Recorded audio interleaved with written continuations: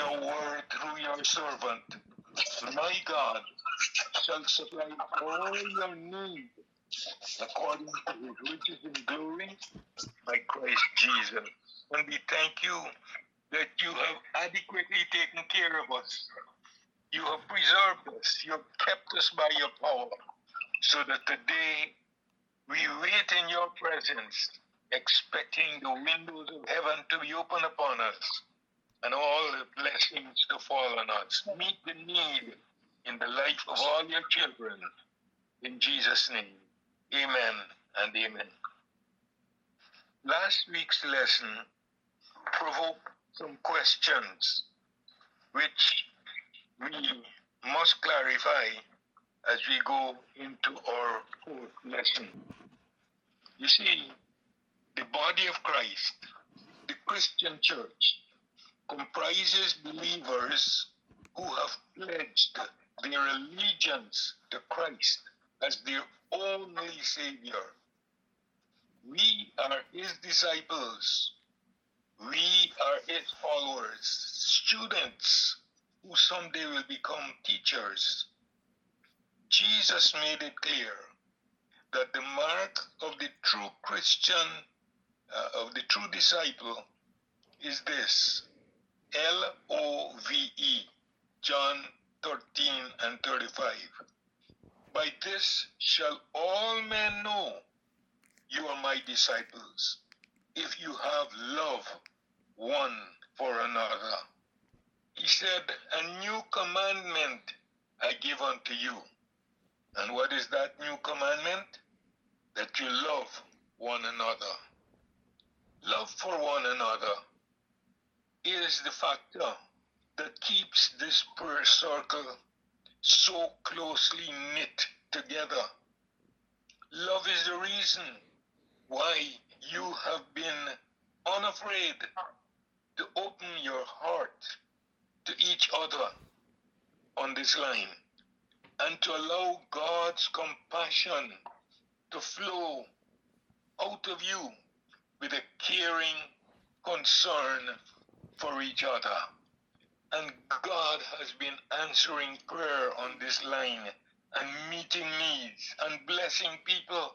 And I'm sure those of you who open your heart to the Holy Spirit, he blesses you with abundant blessings, and you sense the divine presence of the Spirit of God.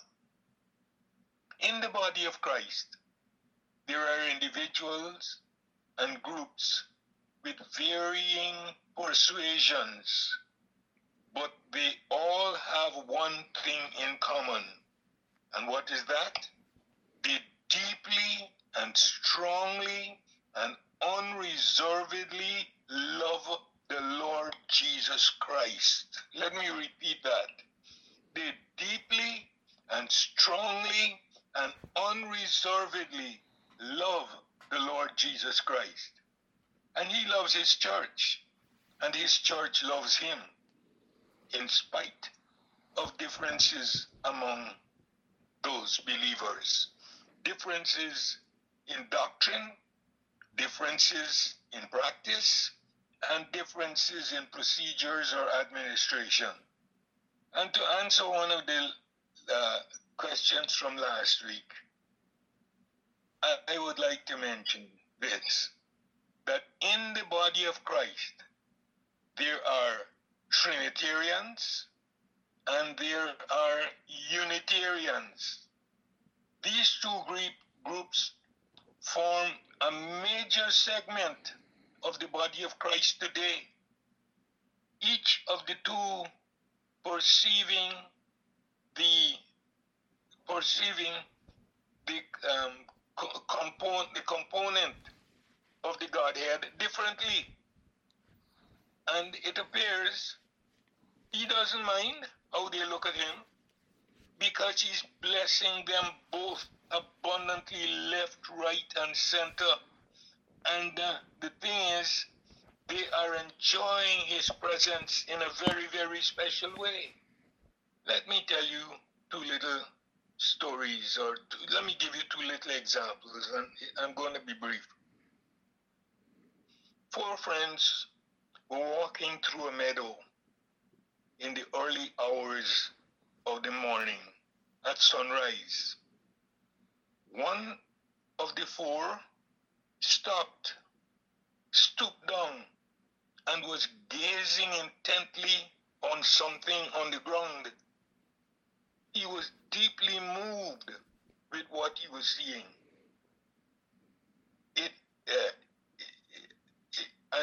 What was it he was seeing? He was seeing a dewdrop, a large dewdrop, resting on a blade of grass. It was so colorful. He urged the others to look at it. At first, they couldn't see the need for such, excitement.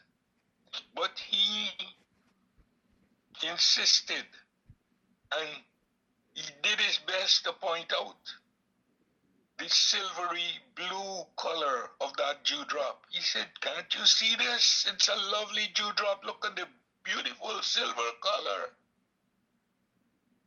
One said, "I don't see a silver color. All I see is a beautiful emerald green." The other said, "I don't see green or silver. I see a rich purple." And the fourth said, "I see something that is red and beautiful." They were all gazing at the same dewdrop, but they were looking at it from different angles.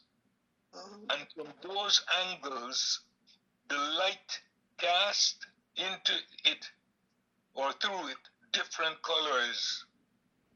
They saw blue, green, purple, and red, the angle where they were looking at it. And I tell you this, every segment of the Christian community, the real Christian community, may look at the scriptures from different angles as the light of God's revelation flows through them and to the scriptures, and they come to their conclusion based on their conviction. One final illustration. Someone has said that in a forest of trees, we are told there are hundreds or perhaps thousands of shades of green. Yet all we see is just a forest of green, woods, leaves, and trees. The kingdom is like the forest.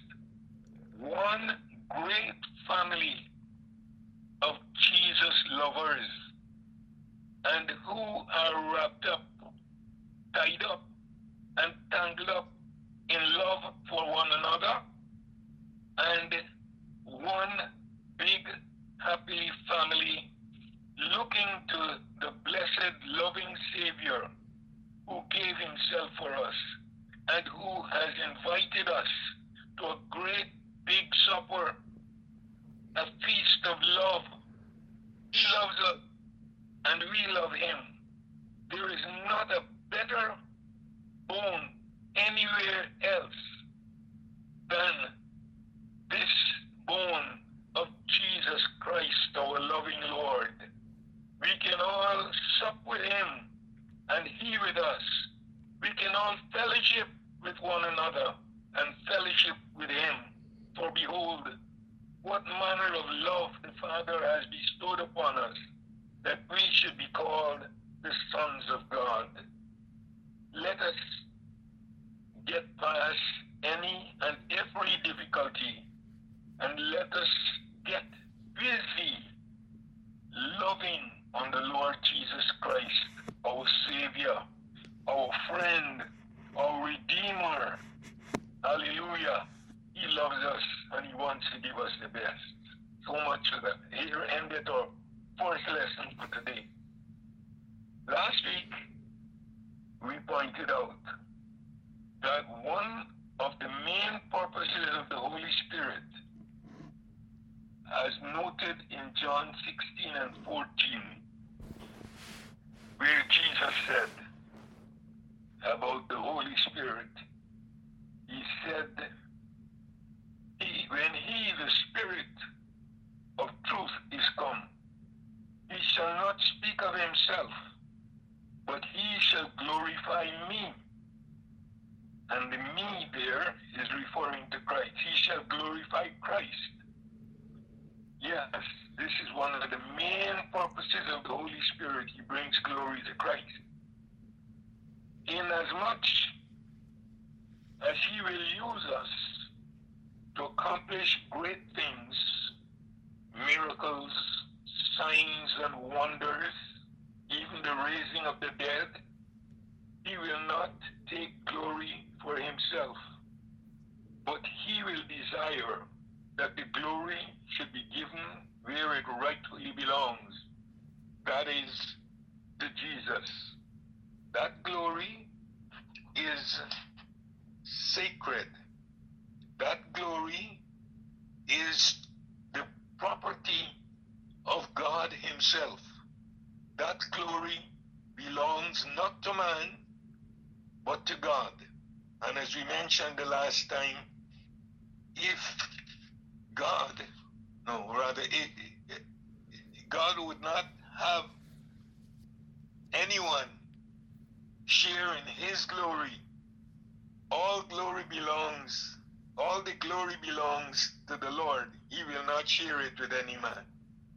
And now, for the sake of time, we must go into our final lesson on the baptism in the Holy Spirit. Remember, these 4 lessons were not a course on the Holy Spirit. That in itself is going to take a long time, and more than that, it will require a lot of effort on your part and mine. But anyhow, we have just been talking about the baptism in the Holy Spirit because several people are interested in receiving this experience for the glory and the praise of God. So today, we want to talk about what is the evidence of the experience of the baptism in the Holy Spirit. How does one know that he or she has received the baptism in the Holy Spirit? We will look at this as carefully as we could and leave some thoughts with you that would help you to understand.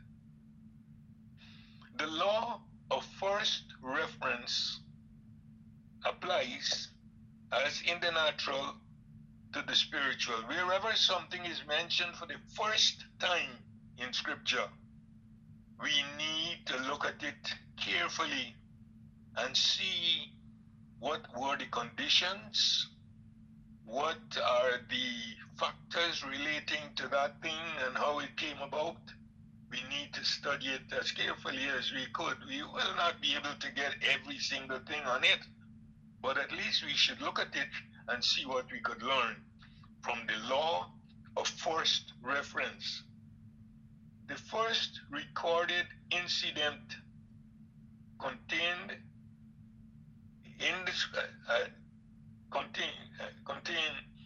as certain signs or elements that, let me say that again. The first recorded incident contained in the outpouring of the Holy Spirit in Acts chapter 2 contained an element that kept recurring in every instant where the Spirit was outpoured again. Let me say that straight before you miss it. There was a certain element that kept recurring in every incident where the Spirit was outpoured for the first time on people. In the 28th chapter of the Acts of the Apostles, you see if I'm saying that right? Oh, yes. In the 28th chapters, the Acts of the Apostles has 28 chapters. In the 28th chapters, there are 5 specific incidents of the outpouring of the Holy Spirit on believers. And you need to take a note of this. It's there. You don't even have to take a note of it. It's there. Chapter 2, chapter 8, chapter 9, chapter 10, and chapter 19. 2, 8, 9, 10, and 19. In chapters 2, 10, and 19, it is expressly stated that the recipients spoke with other tongues. That is in 3 of the 5 cases. 60% of the time when the Spirit was outpoured, the people spoke with other tongues. That's more than half. In chapter 9, no mention is made of speaking in other tongues, but we are sure, beyond any doubt, that this recipient spoke in tongues on subsequent occasions after Ananias laid his hands on him to receive his sight and to be filled with the Holy Spirit. You need to look at 1 Corinthians chapter 14 and verse number 18 to support this idea. I may come back to it, but keep that in mind. 1 Corinthians 14 and 18, Paul the Apostle is the one who experienced the baptism in Acts chapter 9. And he said to the Corinthians, he said, I thank my God, I speak in tongues more than ye all. And it is interesting, the Amplified Version says, I thank my God, I speak with tongues more than all of you put together. So Paul was in the habit of utilizing this experience of speaking in tongues in his private devotions and in his walk with God.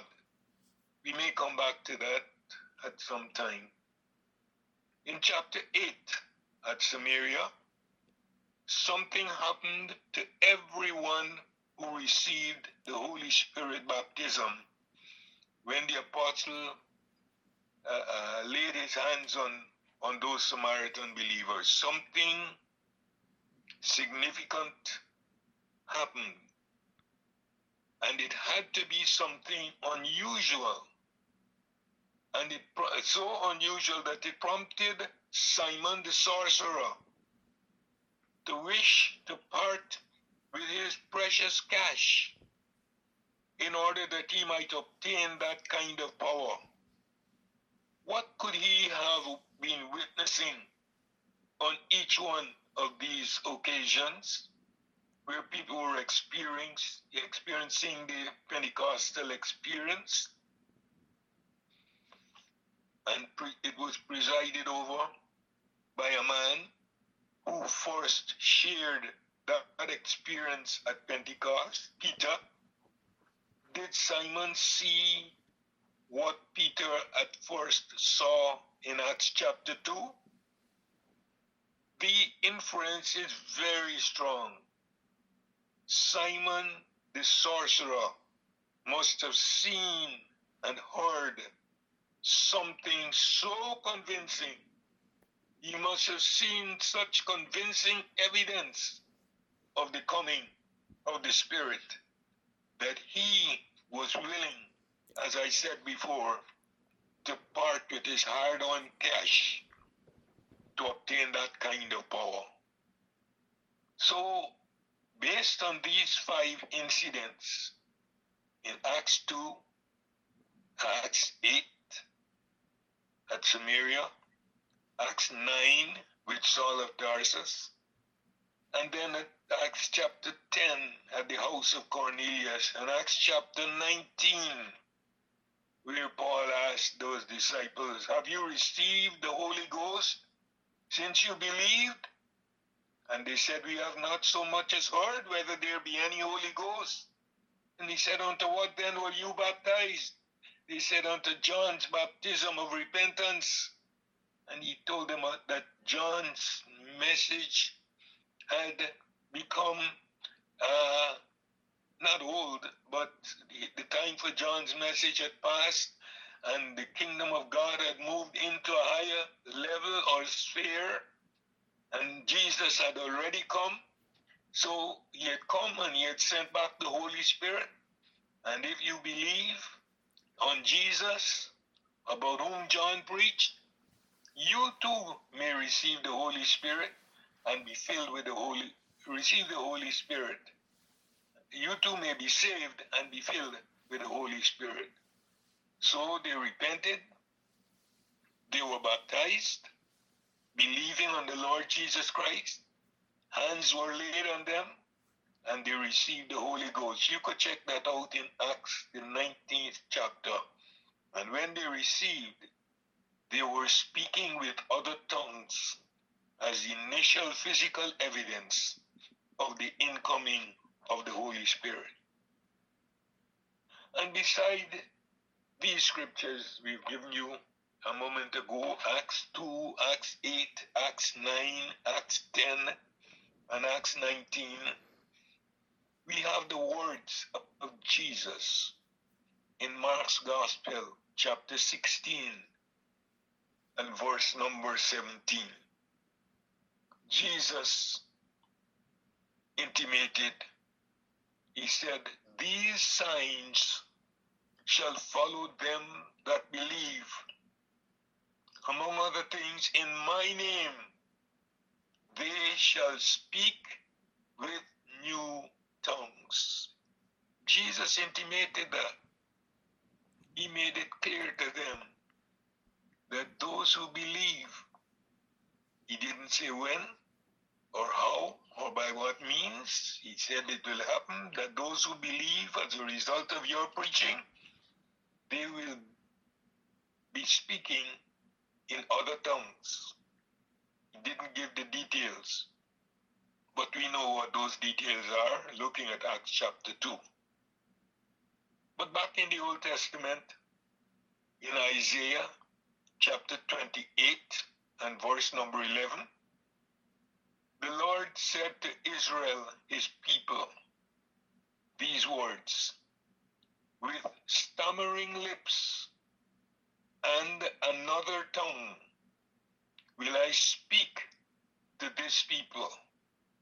And it continues, this is the rest, and this is the refreshing. It is not without significance that Peter later said in the book of Acts, chapter 2, somewhere there, I didn't make a note of this address, but I know it's in his speech on the day of Pentecost. He said, this is the refreshing that comes from the presence of the Lord. In Isaiah 28 and 11, 750 years before Christ, Isaiah said, with stammering lips and another tongue. Yes, some people will be quick to say that these stammering lips and other tongues refer to the Babylonians that would be coming to take control of the people of God. But always remember that prophecy has in it a present element. It speaks to a direct situation that may be existing at the time, and it also has a future significance or future implication. It was not only for that time, but it was also for this time. And Isaiah said, God said, that with stammering lips and another tongue I will speak to this people. And this is the rest. This is the refreshing. What happened on the day of Pentecost? They were all diffused throughout their souls with the Holy Ghost. And they began to speak in different and in another tongue as the Spirit gave them loud and clear expression, amplified version. It was a time of refreshing. The disciples, the 120, were not oppressed or depressed or sad at this experience. There was joy and jubilation and gladness filled their heart. They were blessed. Peter stepped forward after that all had been filled and saturated. He stepped forward, and the 11 or 10, he stood up with the 11, and he said, "Brethren, these men are not drunk as you suppose, seeing it is but 9 o'clock in the morning, the third hour of the day. But this is that which was spoken by the prophet Joel, who said, in the last days, God will pour out of his Spirit upon all flesh." And Peter went on to explain what the Pentecostal experience was about. And notice that he did refer to the speaking in other tongues. And what was really happening? People, as they spoke in tongues, spoke in languages at the time that some people in the crowd, in the public gathering, they understood the meaning of what was being said. And it is interesting to note that what they understood and what they heard was not a sermon. It was not an exhortation. They heard them speak in other tongues the wonderful works of God. So what was being said in the tongues, in the language of the Spirit, was a description of the wonderful works of God. And this is interesting, this is exciting, because, I don't know if I'm jumping ahead here, because Paul was heard to say in the book of 1 Corinthians, the 14th chapter, he said, "He that speaketh in an unknown tongue speaketh not unto men, but unto God." So this language that God gives you when you experience the fullness of the Spirit is a language that enables you to commune with God in words, in a language that he understands, that he knows, that he appreciates. Paul said, when you speak in an unknown tongue, you are not speaking to men, but you are speaking to God. So there in Isaiah 28:11, the Lord said to Israel that with stammering lips and another tongue he will speak to this people. And this is the rest. This is the refreshing whereby he causes the weary to rest. The Holy Spirit baptism will produce in you a life of intimacy with God, a life of prayer, a life of love for the Word of God, a life of love for witnessing to Christ and for Christ. a love for holiness, a love for service and usefulness to the kingdom of God, a desire to maintain balance or temperance and avoid extremism, a love that causes us to grow in favor with God and with man. We could go on, the list could be longer. But the baptism in the Holy Spirit is not just for you to be able to speak in another tongue, but it does transform your entire physical and spiritual life and being, making you to be more and more like Jesus. There used to be a little chorus that we learned in one of our country churches. It said, I want to be, I'm not singing it, I'll just give you the words. I want to be more and more like Jesus. I want to be more and more like him. I want to be more and more and more and more, more and more and more and more, more and more and more like him. And that's what the Holy Ghost helps you to become, more like Jesus. He gives you such an understanding, which if you listen to him and follow him, you will not go wrong. Yes, when you receive the baptism in the Holy Spirit, it brings you into favor with God and man, and it also puts you in line whereby the gifts of the Spirit will become available to you. You are in line to be used of God in the gifts of the Spirit. And those gifts are in 1 Corinthians, the 12th chapter.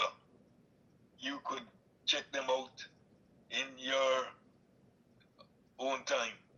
But the baptism puts you in line, makes you available to be used profusely in the gifts of the Spirit. And then what the baptism in the Spirit helps you, I was going to say changes your personality, but it doesn't particularly do that. What it does, it makes you hungry, more hungry rather, for the teachings of God's Word, and it makes you to be teachable. That's what I was coming to. The baptism in the Holy Spirit gives you a teachable spirit. You're not stuck up. You're not like sticking out there like a sore thumb, but you are flexible and you become teachable. In passing, we must note 1 Corinthians chapter 14 and verse number 2, where Paul says, he who speaks in an unknown tongue speaks not unto men, but unto God. He speaks not unto men, but unto God. And notice it is an unknown tongue. And I've heard people who would like to receive the baptism in the Holy Spirit, I've heard them say, well, why do I want to speak in a tongue that I don't understand and nobody understands? Listen, you are special in the sight of God.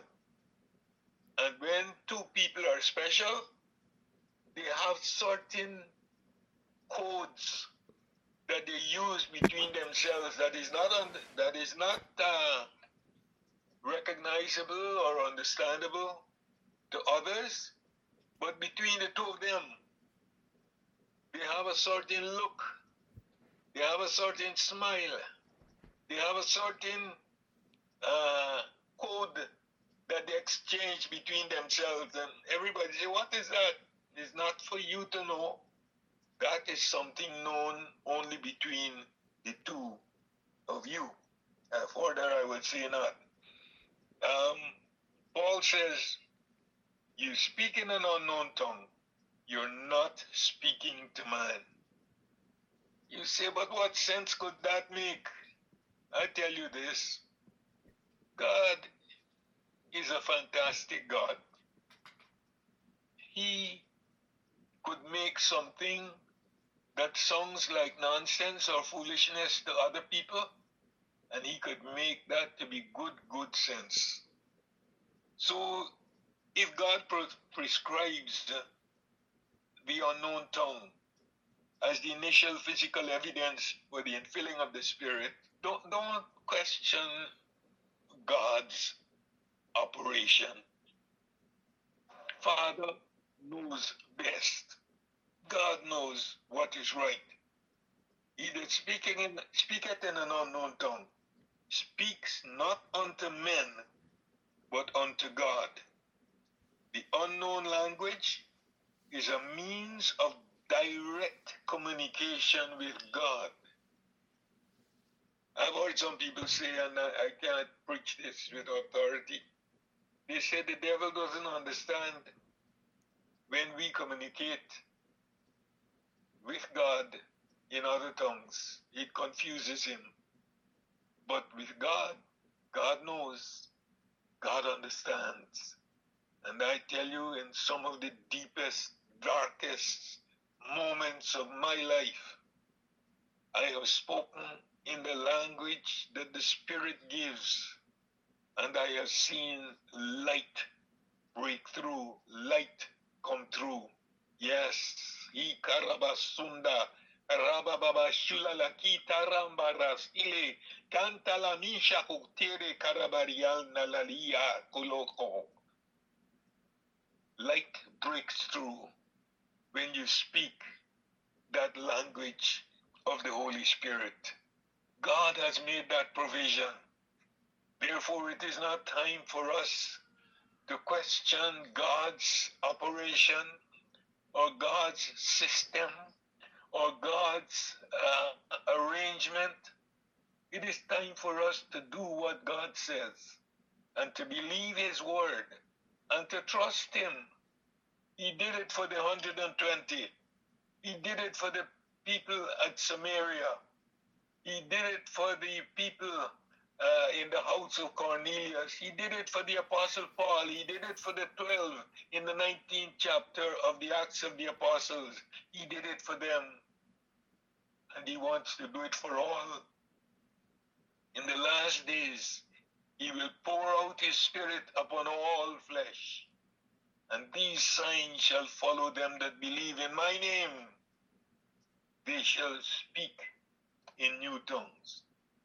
So 1 Corinthians 14 and 2, Paul testifies that when you speak in an unknown tongue, you are speaking to God. And I want you to note, I'm going to wrap up in a minute, words are primary means of man's communication with God. Words are primary means of man's communication with God. You know, I was amazed, and I hadn't noticed this before, in the second chapter of the book of Genesis, when God was working the work of creation, at least 10 times the Bible records these three words, and God said. 10 times in Genesis, the second chapter, I believe it is.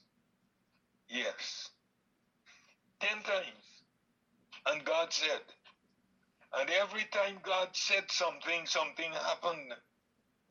Change took place. Creation came into being, into reality. This is the reason why we see this. Let me look over to see where that scripture, that passage is. I'm turning in my Bible, and I do have it underlined in red, so I would pick it up at the drop of a hat. Some of you don't believe in Mark in your Bible, but I must be the biggest sinner in that respect. Yes, sorry, I said Genesis 2, but it's Genesis 1. In Genesis 1, verse 3, and God said, verse 6, and God said, verse 9, and God said, 11, and God said, 14, and God said, 20, and God said, 24, and God said, 26, and God said. That's the 8th reference to what God said. 28, and God said. And then 29, the 10th reference in one single chapter, and God said. God uses words to get his work accomplished. What do we do a lot? We, as preachers, we preach. And preaching involves words. Preaching is the presentation of divine truth, of course, by means of words, in order to persuade men to follow the true and the living God. Preaching persuades men to follow the living God, and it is by the use of words. 10 times in Genesis chapter 1, the record says, and God said. But when the first reference is made, you have to recall that the world was without form and void, and darkness moved upon the face of the deep. Before God uttered these words, and God said, there was chaos round about. And your words and my words could make a difference. Your anointed words and my anointed words will make a difference. That is why you and I are being changed constantly as we expose ourselves to the hearing and the teaching of God's word. We cannot be the same. Chains must fall off. Shackles must be broken. Bondage must cease. Prison doors must be opened, because the word of God is quick and powerful. The anointed word is quick and powerful and sharper than any two-edged sword. The word of God pierces, it divides, it cuts asunder, it penetrates. The word of God is a dynamic instrument that brings about supernatural changes. So I've said all of that to say this. Words are powerful, and when they're anointed by the power of the Holy Spirit, they move mountains, they heal, they deliver, they create. That is why when the Spirit comes in, the Spirit speaks, and he speaks in the language of heaven, so that the commands are given in heavenly language with heavenly authority. When man speaks under the anointing of the Holy Spirit, it is as if the voice of the Lord God is thundering through the eons of time and eternity. Yes, anointed words go a long, long way. And that's why you hear some people preach, and you are amazed at what effect simple preaching does have on you. The anointing makes the difference. The anointing breaks the yoke. When you're filled with the Holy Spirit, you speak in tongues. And I tell you, it is a wonderful exercise. I'm closing in a minute. When you're filled, you will speak in other tongues. We give you that scripture in Mark 16 and verse number 17. And you say, oh, but it doesn't say that you have to be filled with the Spirit to speak in other tongues. Listen, Jesus did not give all the revelation at one time or at the same time. He just mentioned those who believe shall speak with new tongues. He didn't tell them that, yeah, guys, you got to wait until the day of Pentecost. Listen, guys, you have to wait until you get in that upper room. He told them, and they knew that somewhere along the line, someday, pretty soon, it was going to happen. And it did happen. Sometimes we're too anxious. We want all the answers at one time, one moment, the same day, instantly, microwave style. But no, we sometimes have to wait. Tongues come with the gift of the Holy Ghost. In your spare time, look up Hebrews 2 and 4. Tongues come with the gift of the Holy Ghost. Tongues will not pass away until that which is perfect is come. There are some people that try to deceive you and say, oh, you don't have to speak in tongues today because tongues will pass away. Yeah, it will pass away, but not now. In the fullness of time, and the fullness of time hasn't come as yet, and it is only when that which is perfect is come that tongues will not be needed. Tongues is a blessing for you. Receive the baptism and your blessing is there. Some people say, you know, Pastor, I wouldn't receive baptism, but I don't want it with tongues. But you can't have one without the other. The baptism, the speaking in tongues is when the fullness of the Spirit reaches, to use a natural term, reaches boiling point.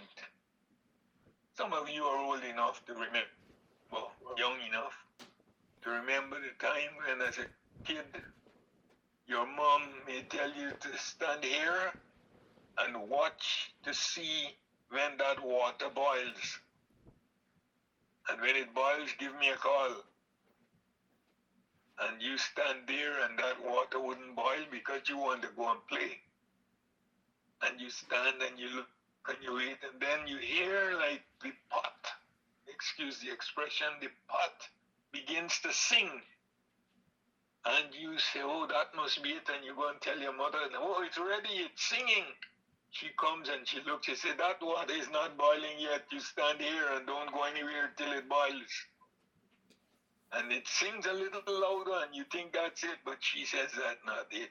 To make a long story short, it is boiling when the steam attempts to push off the cover and the steam forces its way through the lid and so on. Or nowadays you have whistling kettles. The water isn't boiling until the kettle whistles. And when that whistling takes place, you know it is ready. Water does not boil until it is 212 degrees above sea level. Then it's boiling point.